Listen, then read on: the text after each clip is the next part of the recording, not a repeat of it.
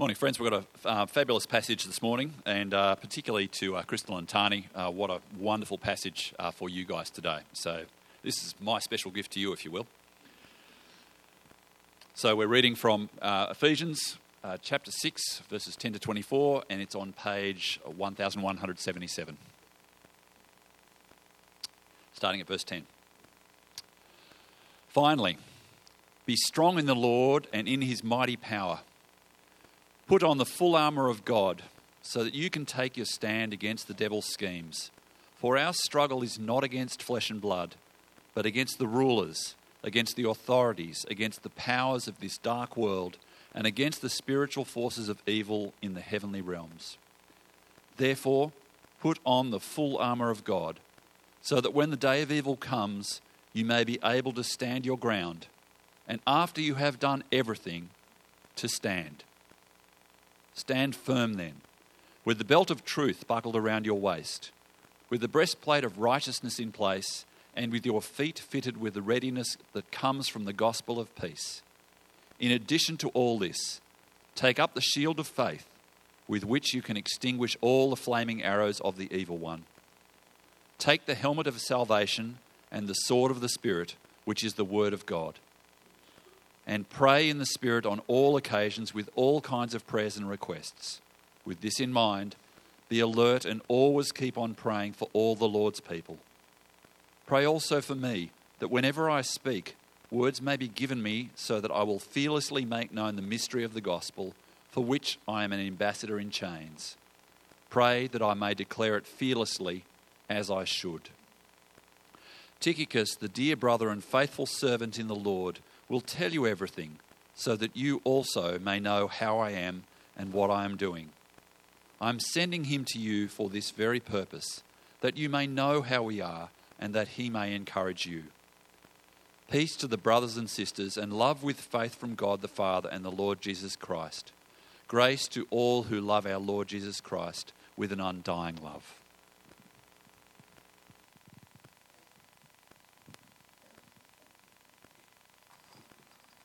Thank you, Simon. Keep your Bibles open there. Welcome. Hello, I'm Colin. Good to have you with us. All right, I'm going to say two words that might wind you up. Fidget spinners. I can hear the teachers in the room. I can hear the eyes rolling already. So, love them or hate them, they're really popular at the moment, aren't they? Now, to me, they seem to be more of a distraction than a help. But when they first came out, it was claimed that they were the silver bullet for helping restless children concentrate and keep still in class. You know, as if complex educational sets of issues could be solved by a bit of plastic with some skateboard bearings. A silver bullet to solve all the problems. It begs the question, is there a magic bullet for living the Christian life? Is there something that will just make it all so much easier? Because it's hard, isn't it? It's a struggle. I mean, we have doubts. We struggle to read our Bibles and to pray. It's a struggle to be patient and kind, to bear with one another. It's hard to stay pure and to keep our relationships right. Have you ever wondered why the Christian life can be such a struggle? Well, today we'll see why it's not easy. And we'll see that what we've been given to deal with this struggle is much better than a fidget spinner, more powerful and guaranteed to get us through this struggle. So this is the last in our series of looking at Ephesians. So I'm just going to do this, clicking in my ear and driving me nuts.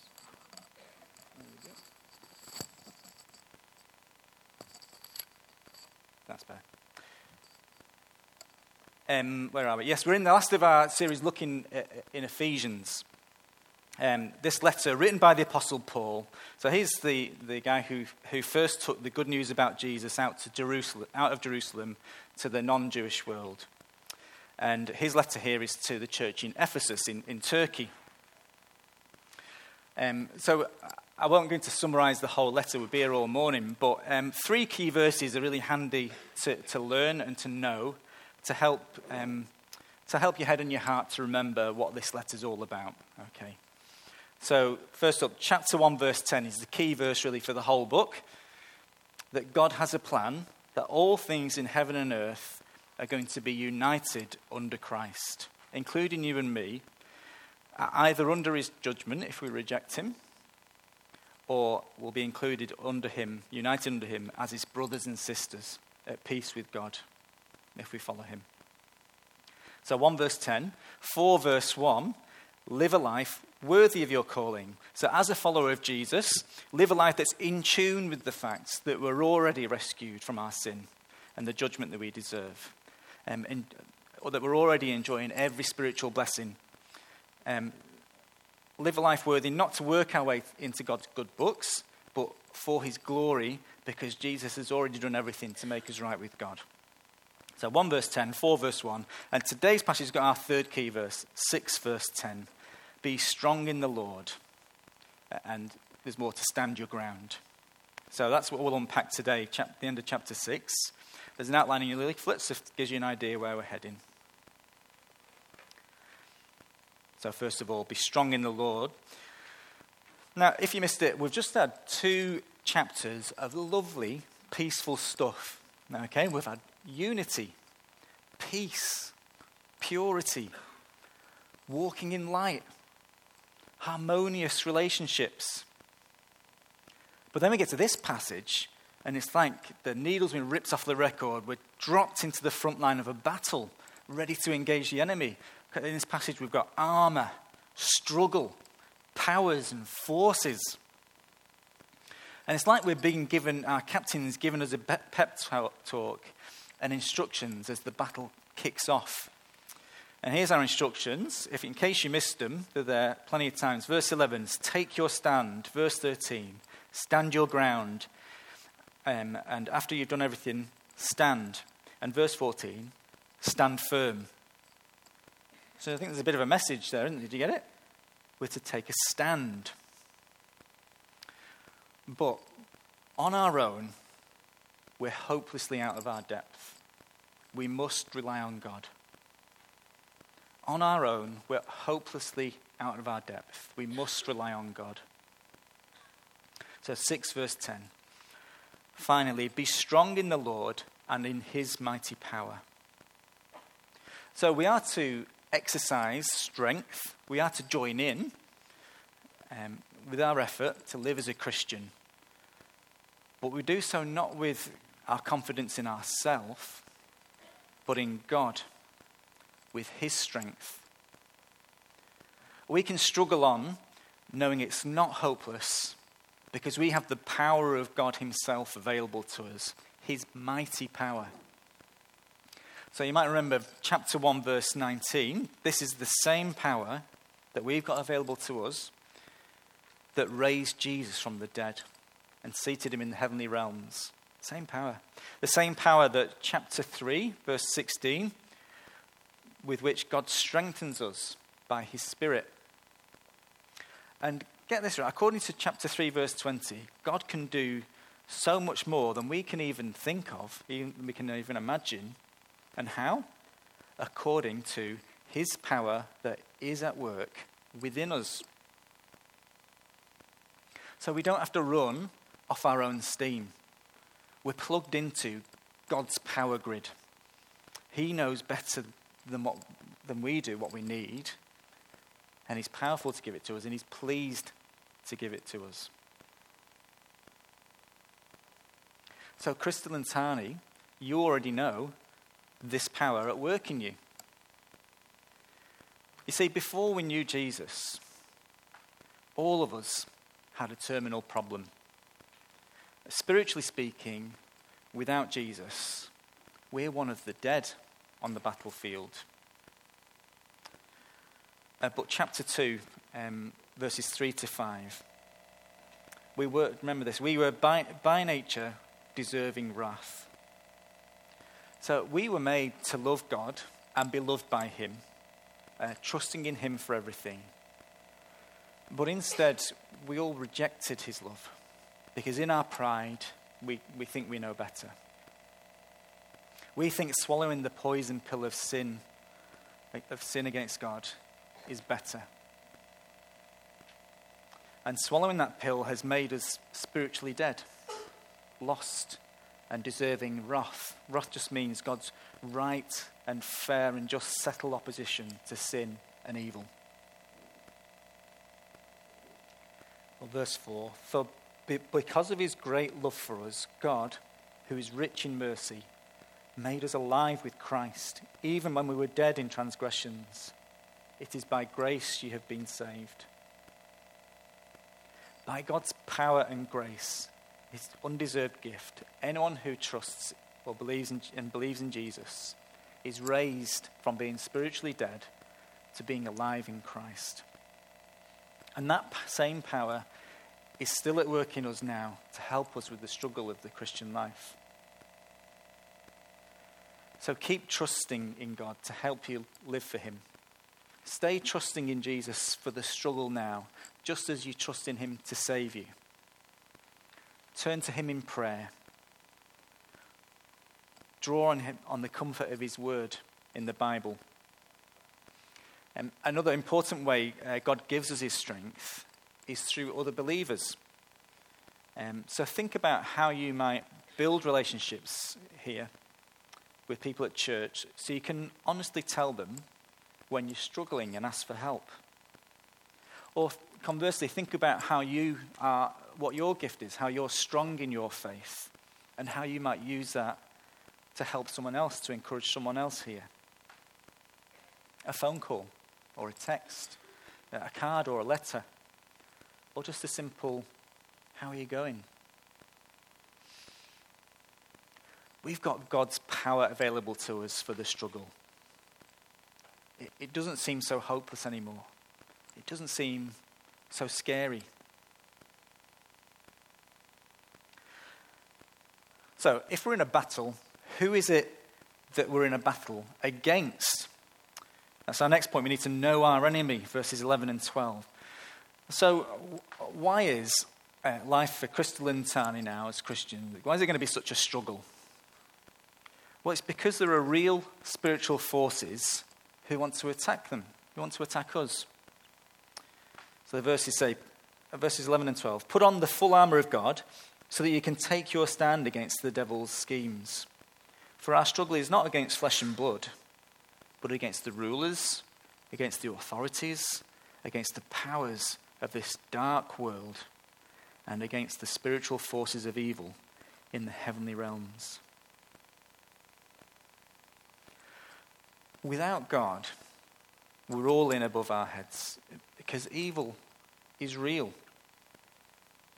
And we need to have the eyes of our hearts opened to see that the devil or Satan is a real entity.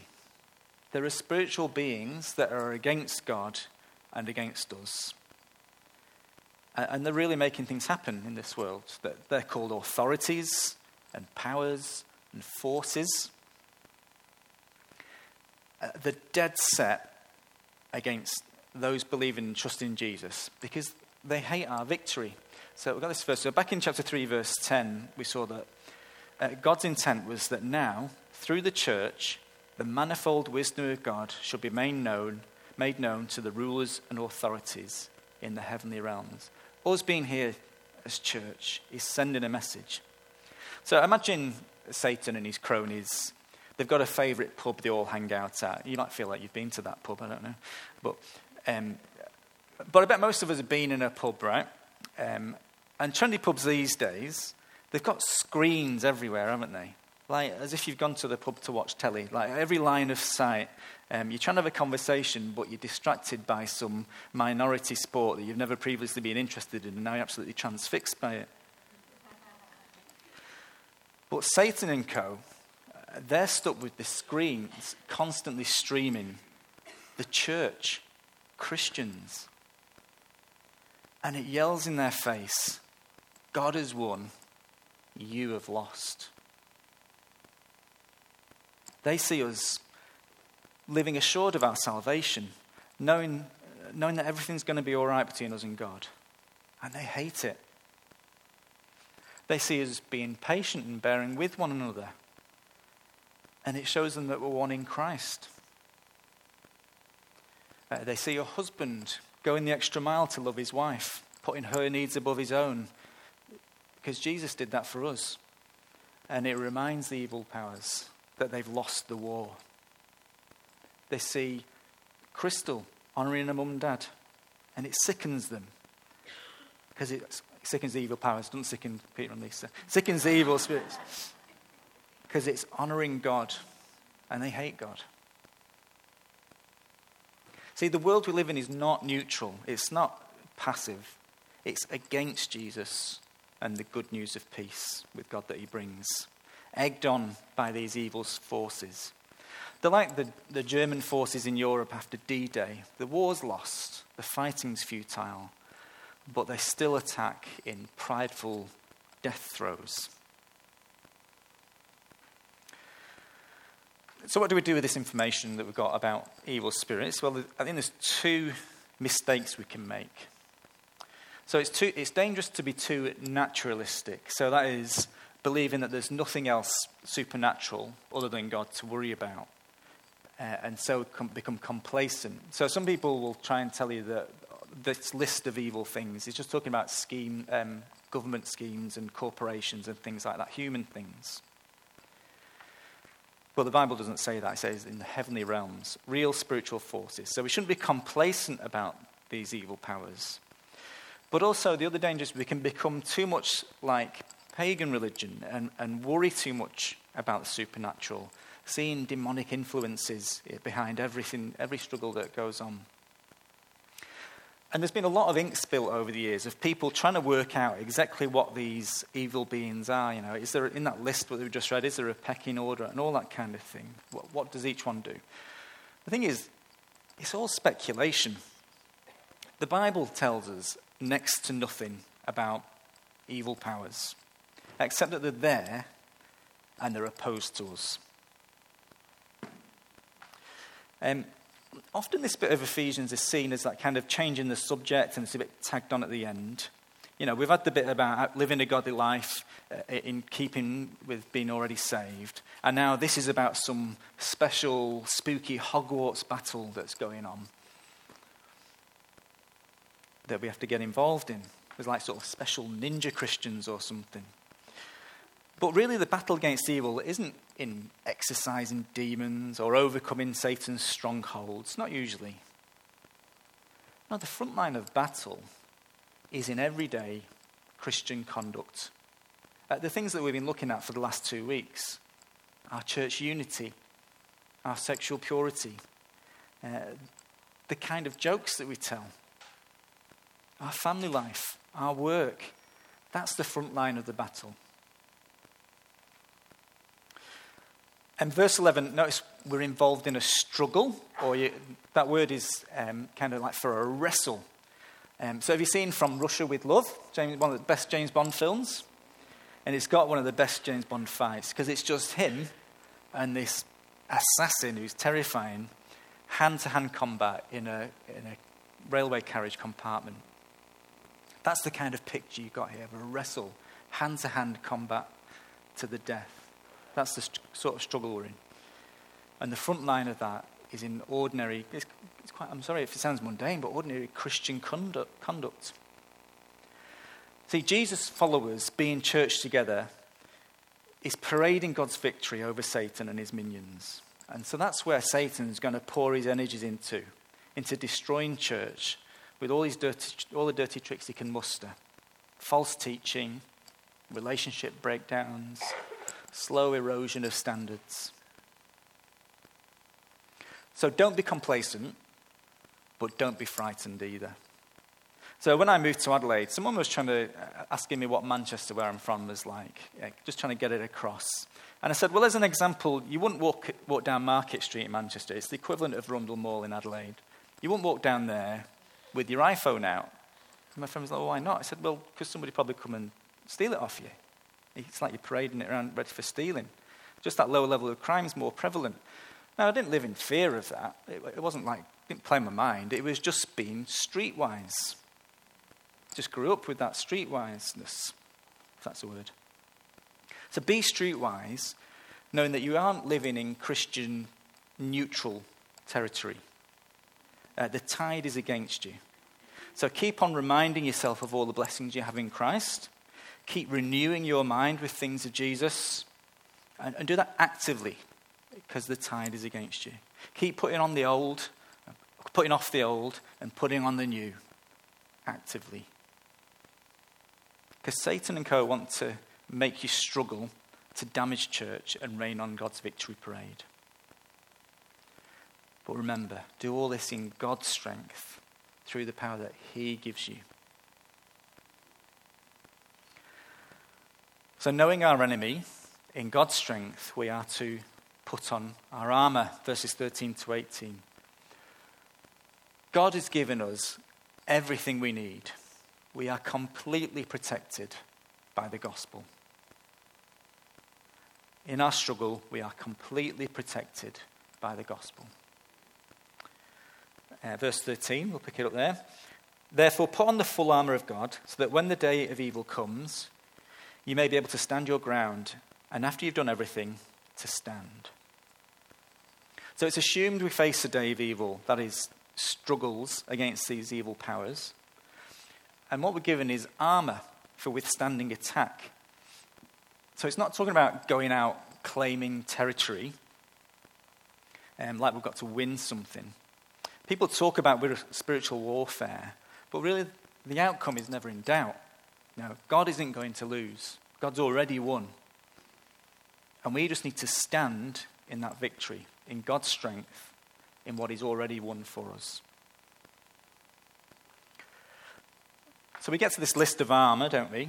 And Paul's right in this letter, we think, chained to a Roman soldier. So maybe he was looking around thinking, I need an illustration for this. Oh, you'll do.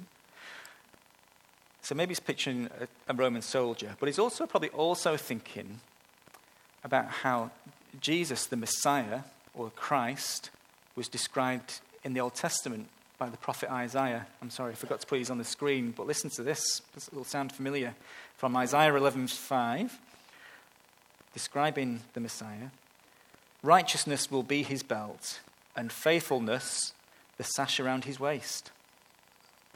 And from Isaiah 59, put on righteousness as his breastplate, and the helmet of salvation on his head.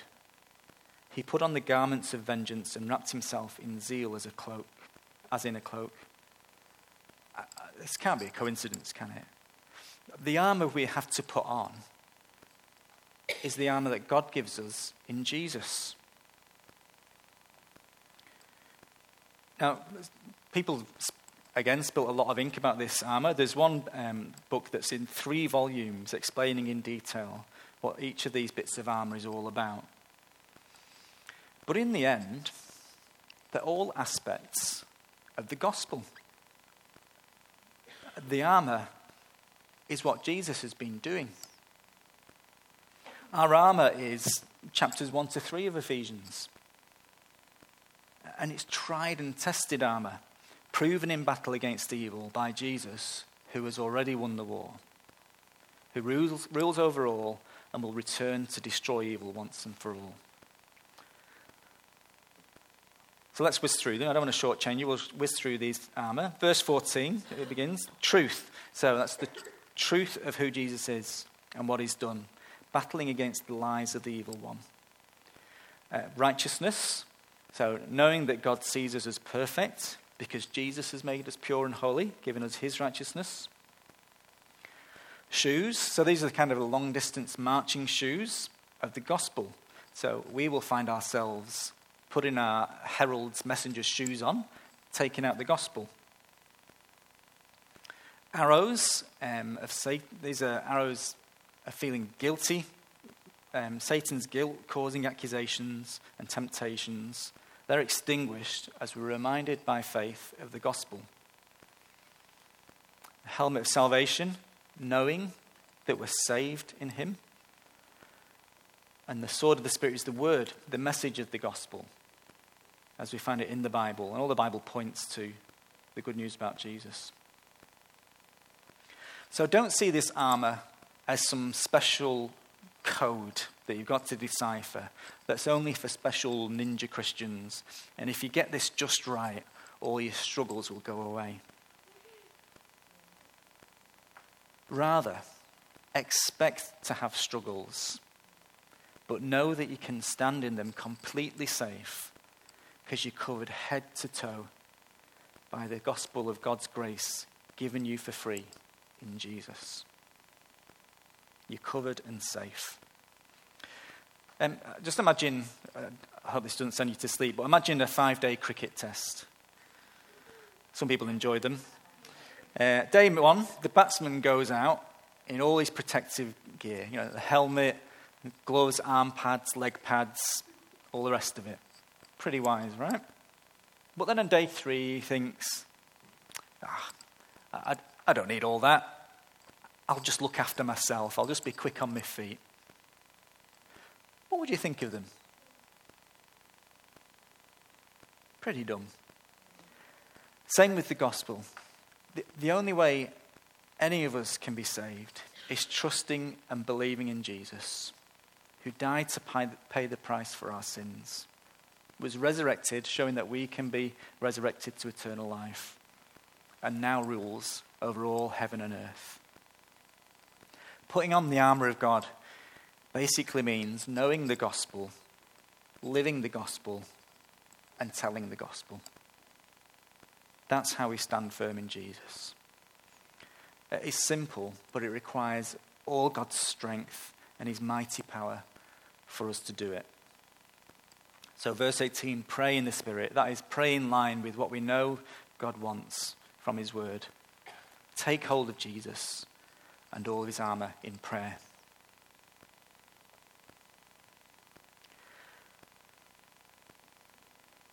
So we're to stand our ground. But we can also pray, like Paul does, for God's strength as we go on the offensive. Now, it'd be easy now for Crystal and Tani to work hard at creating a Christian bubble.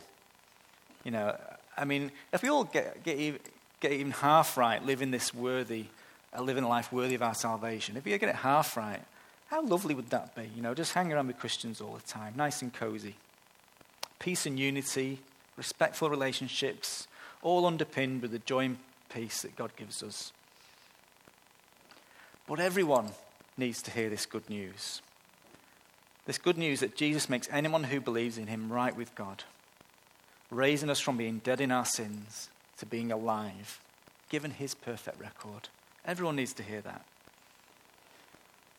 And he's covered us so that we're armed and armored, ready to take out this good news message. So we can pray along with Paul that whenever we speak, words may be given us so that we will fearlessly make known the mystery of the gospel, that we may declare it fearlessly.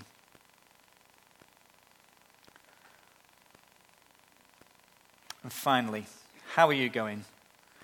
So it's easy to skip over these last bits of letters, isn't it? You can skip over the beginning and the hello and the goodbye at the end. But we're at the end of this letter, and Paul's concerned for the people he's writing to that they know how he's going. He wants them to be encouraged. Living as a Christian is a struggle, and we're not supposed to go it alone. We need one another. That's why we promised this morning to support Crystal and Tani in their walk. We need to ask one another, and we need to let one another know how we're going in our faith. We need to encourage one another in seeking God's strength. We need to help one another put on our armor, reminding one another that we're safe in Jesus, helping one another to resist Satan, living a life worthy of being included in Christ as we are.